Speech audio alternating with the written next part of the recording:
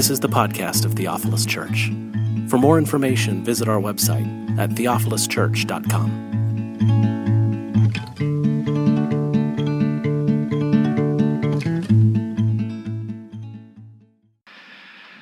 Good evening, Theophilus. How are you? Wow, convincing. Sounds like we're off to a really good start this evening. Tonight, we are going to go through a passage of Scripture that we just read that honestly, when I first read it a couple days ago, I was pretty bored by it. I was not really excited about preaching the sermon, but now I come to you very excited about what God will speak to us this evening, because I think that there is a word. Before I get into that, though, just two quick announcements. Be reminded, tomorrow evening at 5:30, we are gathering here for an all-church meeting. Please do your best to rearrange your schedules to be there. We are going to be talking, the bulk of the time is going to be talking about next steps in terms of location for a community. There's been an opportunity to present itself, and we're going to talk about it. For those of you who don't know, this church building is being sold at some point. We don't know when, and so we've been on just kind of keeping eyes and ears open for a possible next step, and there is a possible next step for us. So we'll be talking about that tomorrow night. 5:30, there will be food. 6 o'clock is when the meeting will start sharp. Secondly, you will notice men out there. There's some sign-up sheets. There's a men's retreat in February. We've been invited to partner with another church to join a men's retreat that they are organizing, and they've invited us along. So the details are out there on the sign-up sheet. You can come and talk to me if you want some more details, but please join us for that in February. Before we get into this passage tonight, let's just pause, have a few moments of quiet, ask the Spirit to show up and to be the center of our time together.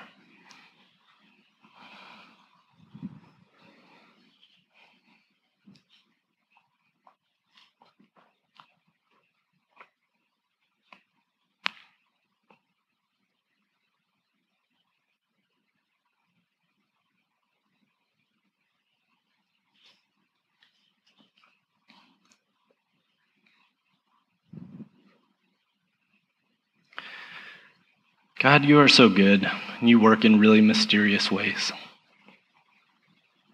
Tonight, will you just move among us in mysterious ways?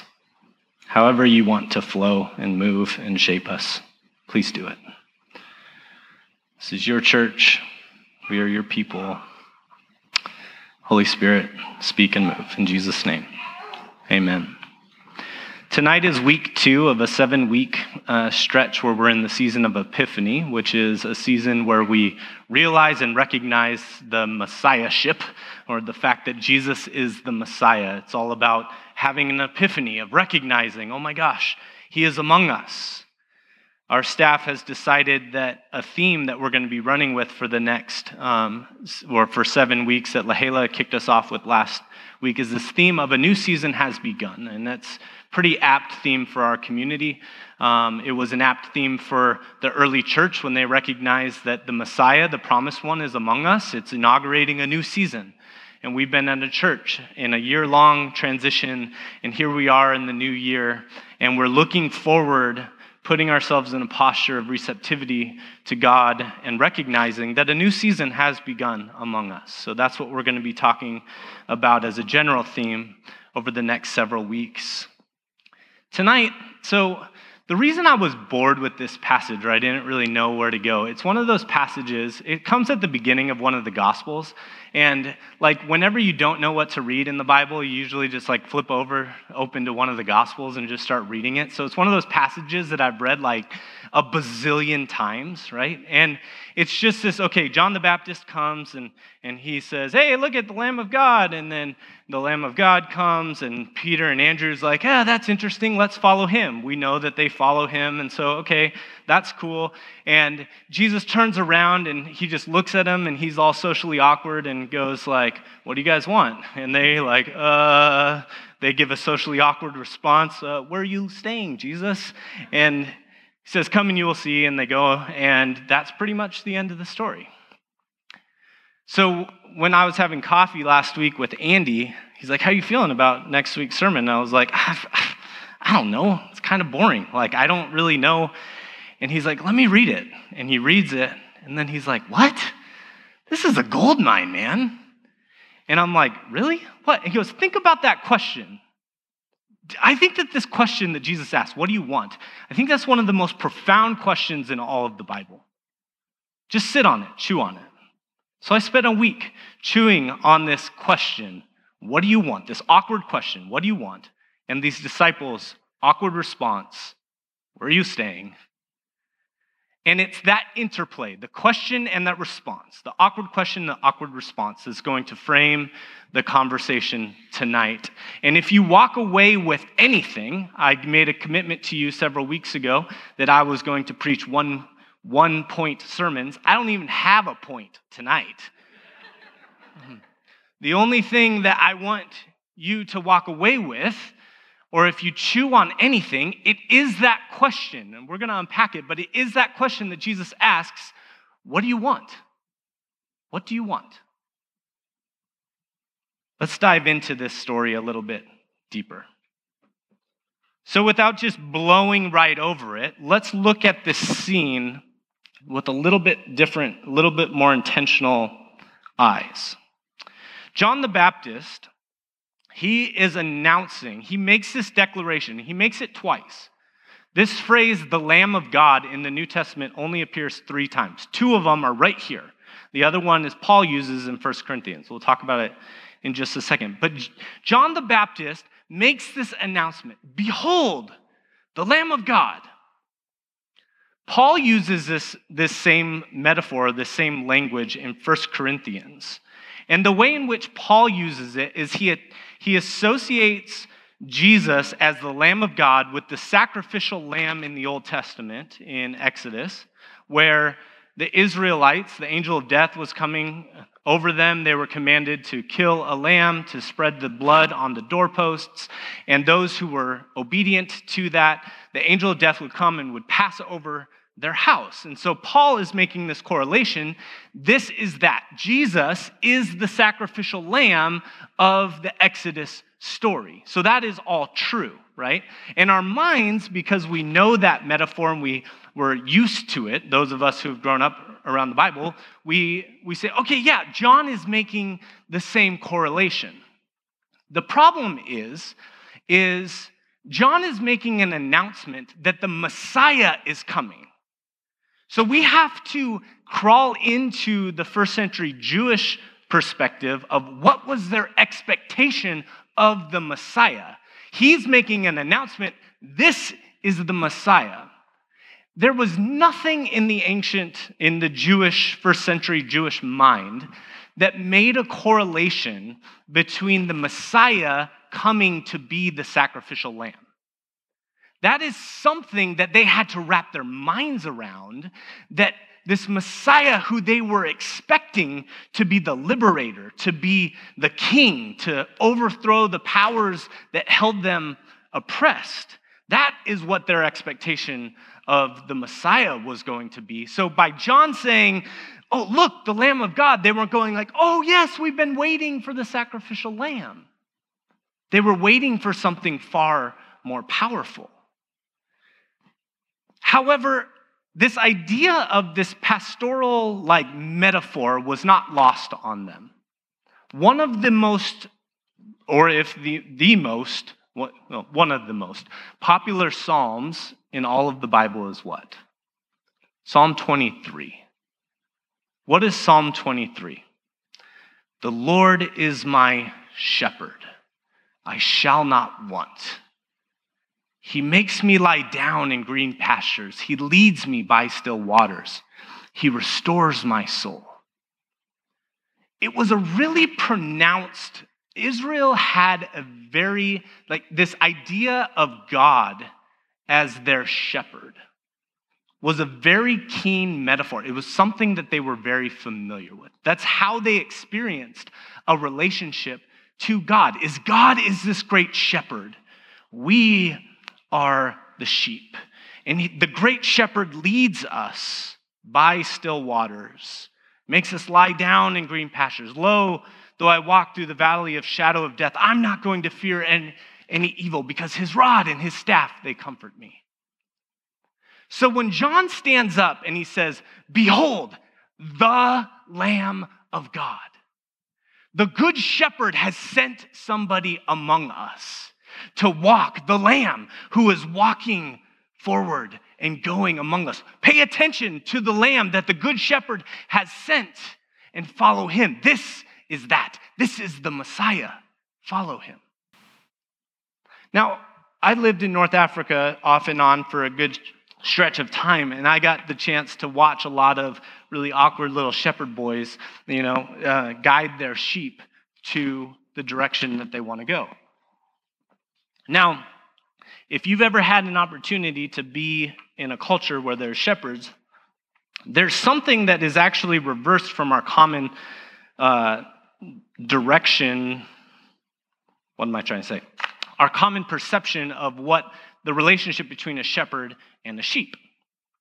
If you ever watch a shepherd lead the sheep, the shepherd is actually not leading the sheep. The shepherd is not out in front of the sheep going like, come on guys, like, come on, you don't know where to go, right? Where is the shepherd? The shepherd stands behind the sheep. In other words, the sheep know generally where to go. The sheep know where to find water and greened land. And the shepherd walks behind the sheep to protect the sheep. Or when the sheep goes this way or that way, the shepherd comes by and offers some correction.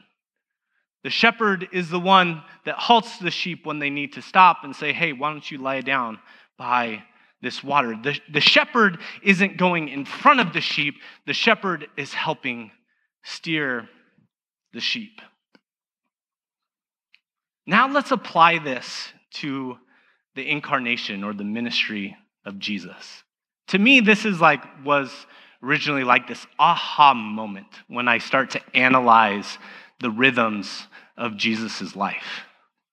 Jesus, as the Lamb of God, is sent among other lambs on this earth. And that lamb is vulnerable. That lamb is susceptible to all of the dangers of this world and this life that you and I are susceptible to. But that lamb knows where to go. And that lamb walks in a specific direction towards specific waters. And yet that lamb experiences the same confusion, the same frustration, the same trials that you and I, the same dangers that you and I experience. And so that lamb, day in and day out, turns back to the shepherd and nestles himself in the shelter of that shepherd who is keeping that lamb safe and leading him behind still waters. It makes so much sense, the life rhythm of Jesus. What do we see? Jesus goes out among people. He's healing people. And then day in and day out, he returns back. He retreats early. He spends time with the good shepherd by nestling himself into the bosom of that shepherd who makes him lie down in green pastures, who restores his soul. There's this really profound relationship between the lamb and the good shepherd. So John makes this announcement. He says, behold, the Lamb of God who is going in a specific direction. He is working in rhythm with the good shepherd. That's the one. That's the Messiah. And now you have two awkward sheep, Peter and Andrew, his brother, who hear this announcement and they get all excited and they start galloping up behind the sheep. And here is Jesus walking in this direction. He hears the gallop of two sheep running in behind him, and he turns and he asks the question. He looks at these two sheep and he says, "What do you want?" Now, this isn't like two sheep walking in. This is Andy's metaphor, by the way. This isn't two sheep walking into Starbucks and with a welcome barista behind the table going like, Hey, nice to see you today. What can I get you? Do you want a latte with all the stuff? No, this is a soul-piercing question. Jesus, in the moment he meets Peter and Andrew, looks in their eyes, stares deep into their soul, and he says, I know you want this relationship. Tell me what you want out of this relationship. What direction are you wanting to go? Tell me. And they respond, these two sheep have a really awkward response, right? It's like, where do you live? Right? I mean, isn't that like so awkward? What do you want? Where do you live? That's what happens. Now, what I think is really compelling about their response, and what I actually think is actually quite brilliant about their response, we have to first place it in the context of John 1. John 1 starts out with this philosophical discourse. It says, in the beginning was the Word, and the Word was with God, and the Word was God, and the Word became flesh and dwelt among us. This idea of word, the Greek word for word, is logos.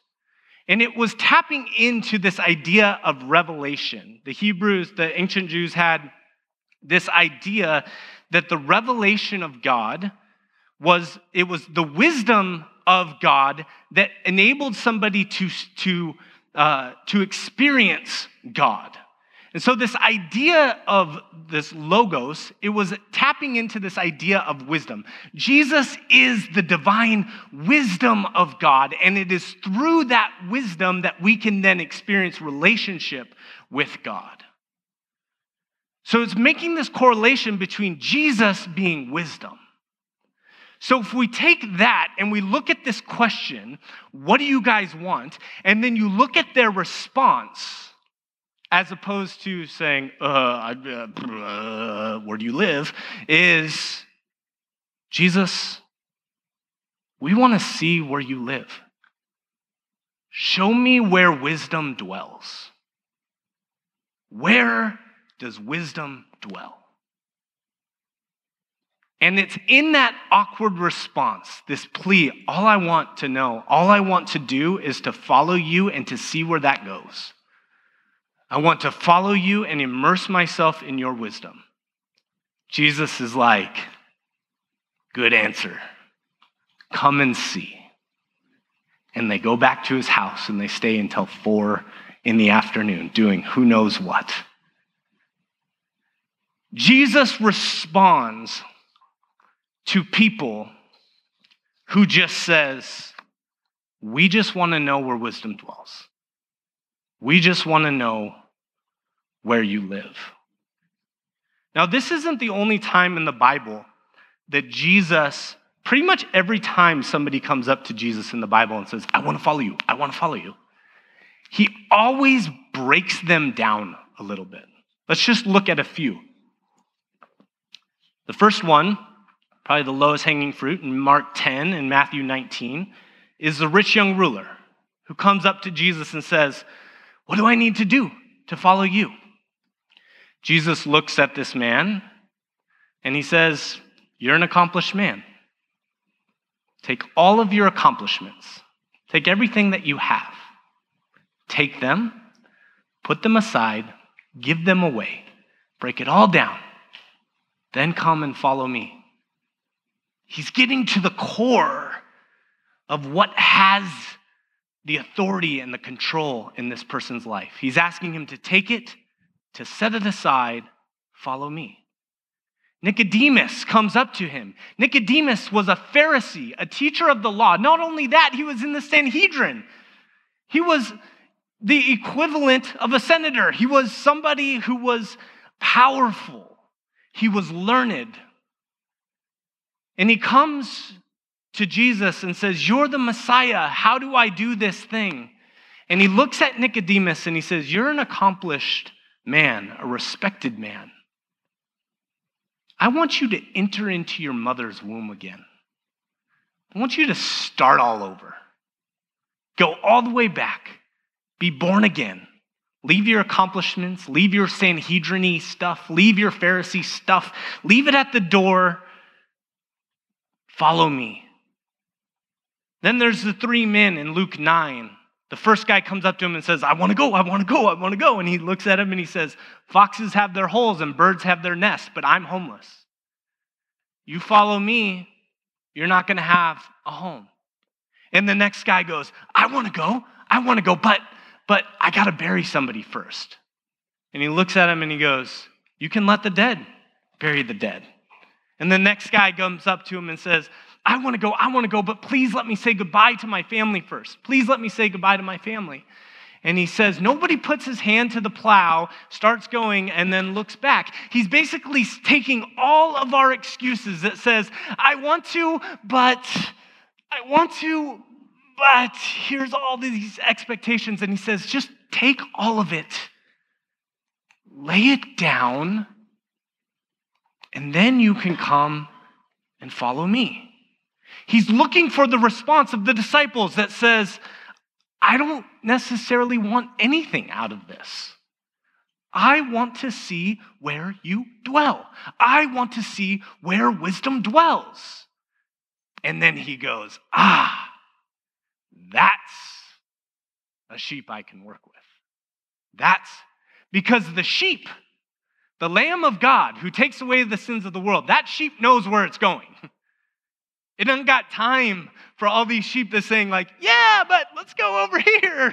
And yeah, let's go over here. He's like, no, if you want to be in the company of the Lamb of God, then just take all of your directions, your aspirations, your hopes, lay them down, come and follow me, and then let's write this story together. Let's do this thing together. That is such a powerful invitation, I think. But now it has to get a little bit like personal. I have to put myself into this story, into the shoes of Peter and Andrew, and to ask, what do I do with that soul-piercing question? What do I do? How do I respond to God who looks me in the eyes and says, Cameron, what do you want? How do I respond to that question? You know, if I'm honest, on a personal level, if God is asking this to me personal level, I honestly think my answer would be something to the effect of, you got a little bit of time? Okay, cool. I really just want to live a simple life. I'd like to raise my kids to be respectful. I want to serve you, but I also kind of want my needs met. You know, I'm a pastor, and there's not too many pastors that can continue to pastor into their 70s or 80s, so maybe I'd like a retirement that I can survive on, and I'd really like to see the world. I like culture and stuff like that. I like vacations when I need them or when I want them. And I'd like you to use me to solve the world's major problems and stuff. The basics. And Jesus looks at me and goes like, all that's fine. Like, I get it. Like that's fine. But maybe you just need to set this kind of aside over here. Come to my house. Come to see where I dwell. Take that step with me. Trust me. Know that I'm going to green pastures and calm waters. Just walk with me. How do you respond on a personal level when God looks at you and says, what do you want? What do you want out of this relationship? I think we also have to ask the question from a communal perspective, right? We ask this question, and I, as a pastor, I have to ask this question as like, what do we want? As a church, community, the body of Christ. Do we once again ask Jesus how much time he has and then pull out our notebook and say stuff like, I want a justice-oriented church that is equal parts young and old and, is egalitarian and that is racially diverse. I want it to be a community that vocalizes the needs of the poor and is spirit-filled. I want to be a place where my family can find community and can be known.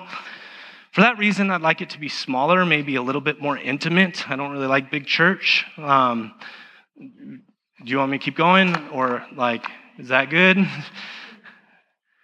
Or do we do something to the effect of, I want it to be a Bible-believing community that doesn't bend to cultural pressures or norms. And I want it to be a place that is unpolished, unplanned, maybe allows the Spirit to do whatever the Spirit wants to do. I want people to be free to express themselves however they want in a community that is open to interruption from kids or anything else. I want people to lead with conviction, unapologetically, with confidence. I want it to be a place where we aren't concerned with offending people, but speak the truth. And then we look and ask if God wants us to keep going. All of these things that I just named, I think, are things that I desire in a community, that I have placed at Jesus and saying, these are the ideals, these are the things, this is how we can build a really robust church that is thriving and that is good. And I wonder if Jesus says, your list is cool, awesome.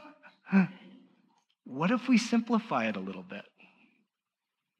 What if you just ask, I just want to be where wisdom dwells.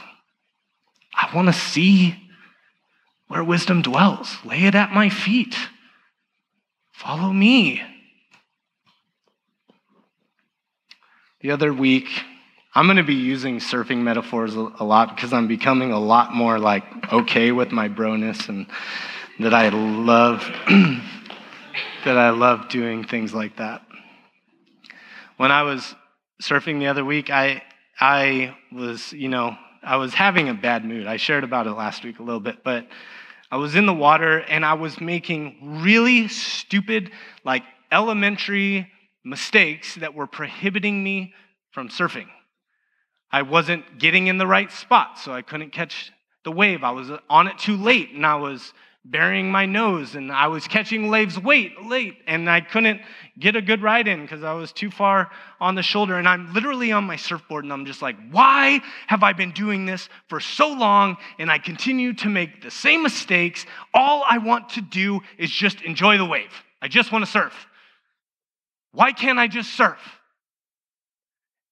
And I hear Jesus speak to me on my surfboard and says, Cameron, you can't get out of anything what you haven't put into it. You live in the Northwest, for crying out loud. How often do you get out to go surf? I know you want to go do aerials off the lip, but guess what? You're not going to do aerials off the lip unless you throw yourself. If you made that a priority, then maybe at some point, probably not a good idea to go leave your family and just surf all day. Anyways.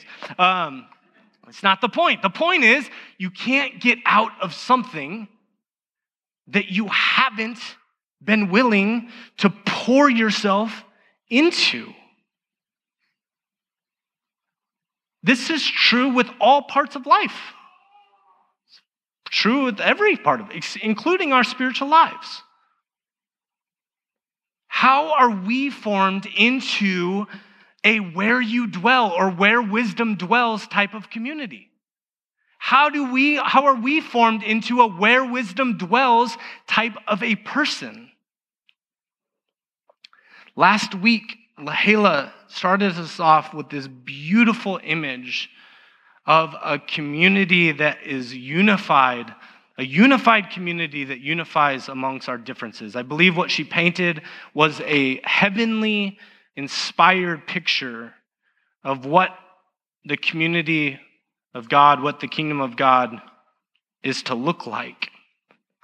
And I found myself so compelled with yes, how do we do that? How do we become a community that honors difference and that presses into hard things and can have hard conversations? These are all things that I want us to live into as a community.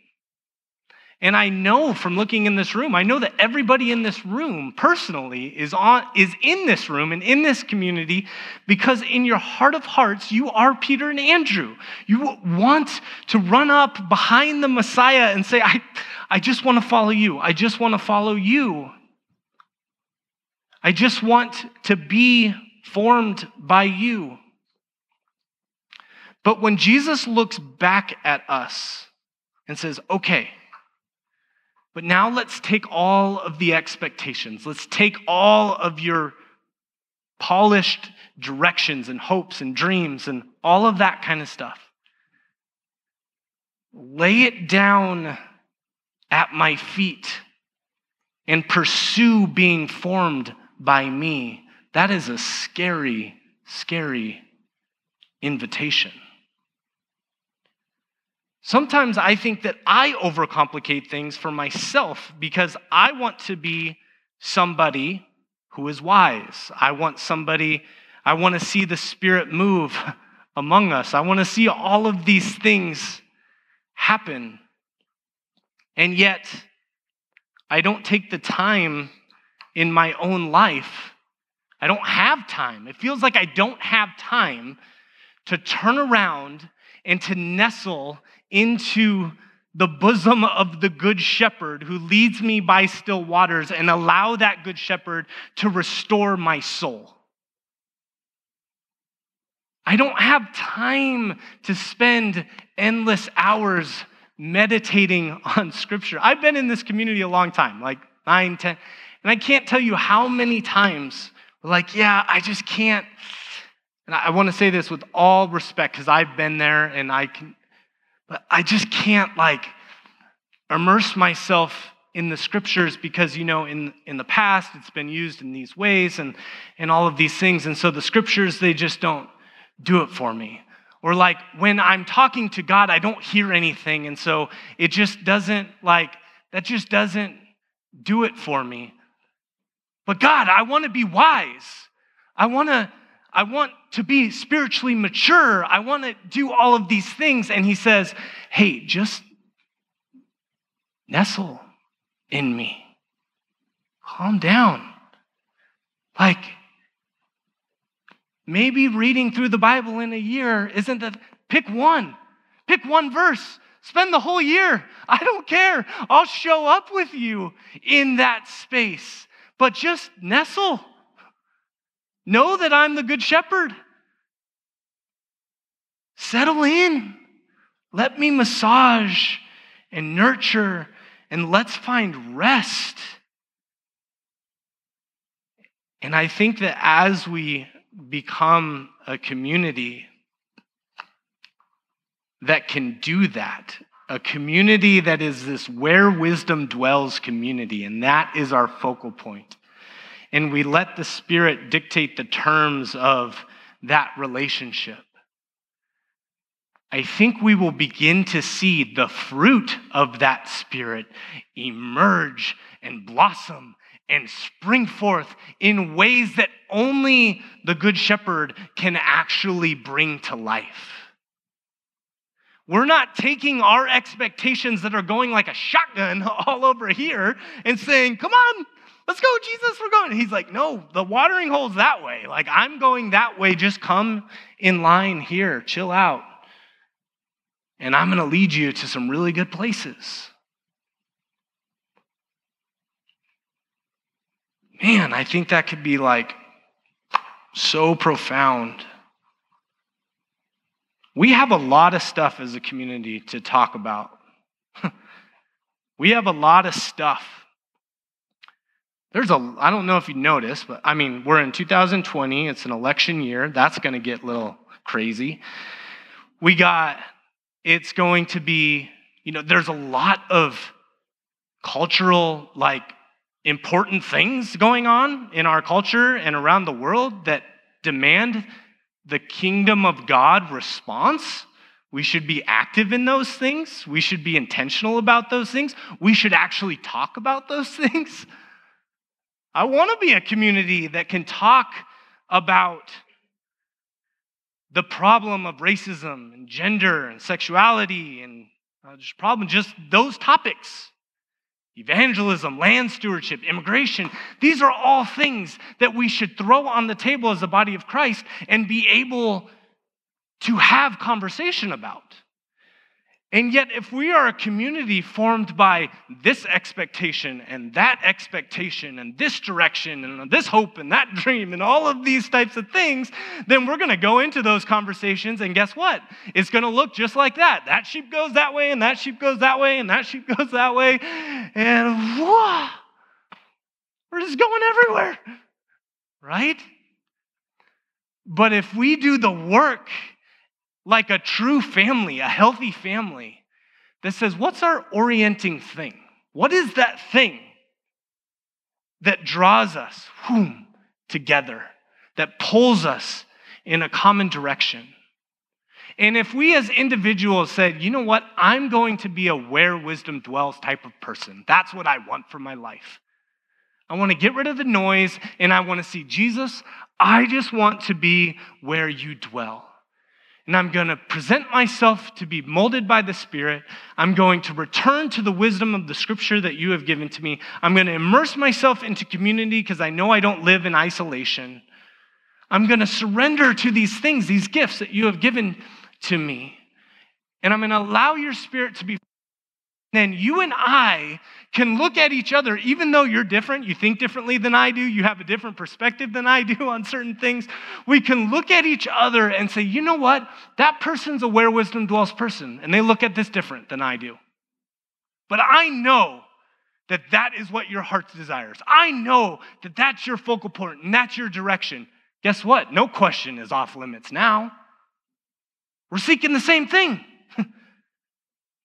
And I have respect for you because you as an individual are seeking that thing, and I seek that thing, and we're not looking off into the periphery, but we're all walking with Jesus to where he lives to saturate ourselves in that and doing that with one accord. And it's when we make that commitment as individuals and as a community to be that type of community that I think the lid comes off, and now all of a sudden not only can we talk about things, but we will actually be a community that starts to live into the Christ convictions. And we are formed by those things. I believe that this year we are going to take steps as a community to being a formed community that is actually active in our world, tangible, practical, profound ways. But it's going to require a community made up of individuals that saying, yep, I want to practice these things. I'm not going to sit on my surfboard and pout that I'm not like going down the line like I want to go down the line, but I'm saying, here's the thing. In order for me to improve in my surfing, there's only one thing that will get me there. I have to learn to enjoy the process of actually becoming better at surfing. In order for you and I to be formed into the person of Christ, we actually have to learn to love the process of growing in Christ. If we're looking at the process as some legalism or something, and we just, it's too much work. Just like simplify it for me. Because I just want to go here. I don't want to go from here to there. I just want to be there. Well, we all do, right? And Jesus says, like, going from here to there is not a legalistic process. You have to learn to love going with me from here to there. And in that process, you are being formed. We are being formed. We need to finally admit as a community is we can't have wisdom if we don't form relationships with wise people and learn from generational wisdom passed on to us. We can't have unity without acknowledging difference. We can't be a community of generosity if we refuse to give. We can't hear the Spirit if we don't ask the Spirit to speak. We can't heal if we don't extend a healing hand. We can't live justly if we'd rather talk about justice than living just lives. We can't be formed unless we practice and fail and learn and fail again and lift each other up when we fail again and practice some more and have permission to fail. We can't be formed unless we learn to love the process of being formed. The purpose is not surrendering to a miserable existence that is dry and cold and filled with legalism. The goal is learning to move with the power of a loving God who leads us by still waters and green pastures and restores our soul. When we become the sheep who walk that journey, the Lamb of God will lead us to unfathomable places, and the Good Shepherd will journey with us in that. That is, I think, what God wants to call us into. Such a profound question. What do you want? How do we become a where wisdom dwells type of a community? How are we formed into that type of a community? Let's meditate on that throughout this week. Every single week. I think this is such a great connection. I always look for ways on what is this table? We joke about it sometimes as we say sometimes the communion table is just like our church snack. It's what we do at the end. It's like, woo, snack time, yay, right? This is our watering hole. This is the place where the sheep come week in and week out, where we meet the Lamb of God who takes away the sins of the world, of the water. And we come to the watering hole where there is life, where there's green pastures, where we meet the Good Shepherd. That's where it is in our service. That's why it's the focal point. That's why we come to this table every single week. It's not a ritual. It's not just some whatever. It's our watering hole. It's the thing that unifies us. It's the thing that keeps us focused. We are a community formed by that. And every single week, when you and I are here together, we are nourished together at this watering hole.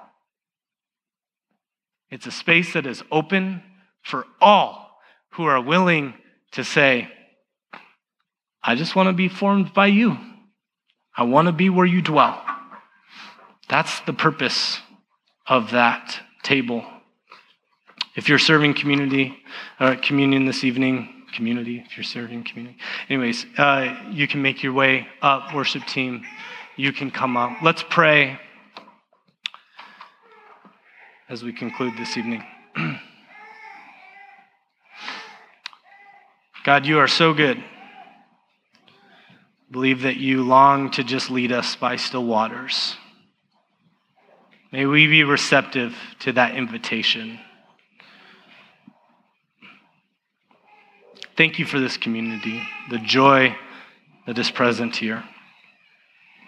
Form us, shape us into who you would have us be. In Jesus' name, amen.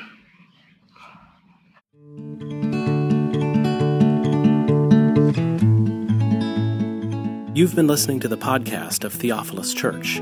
We hope you've been inspired and challenged by what you've heard. For more information, visit our website at theophiluschurch.com.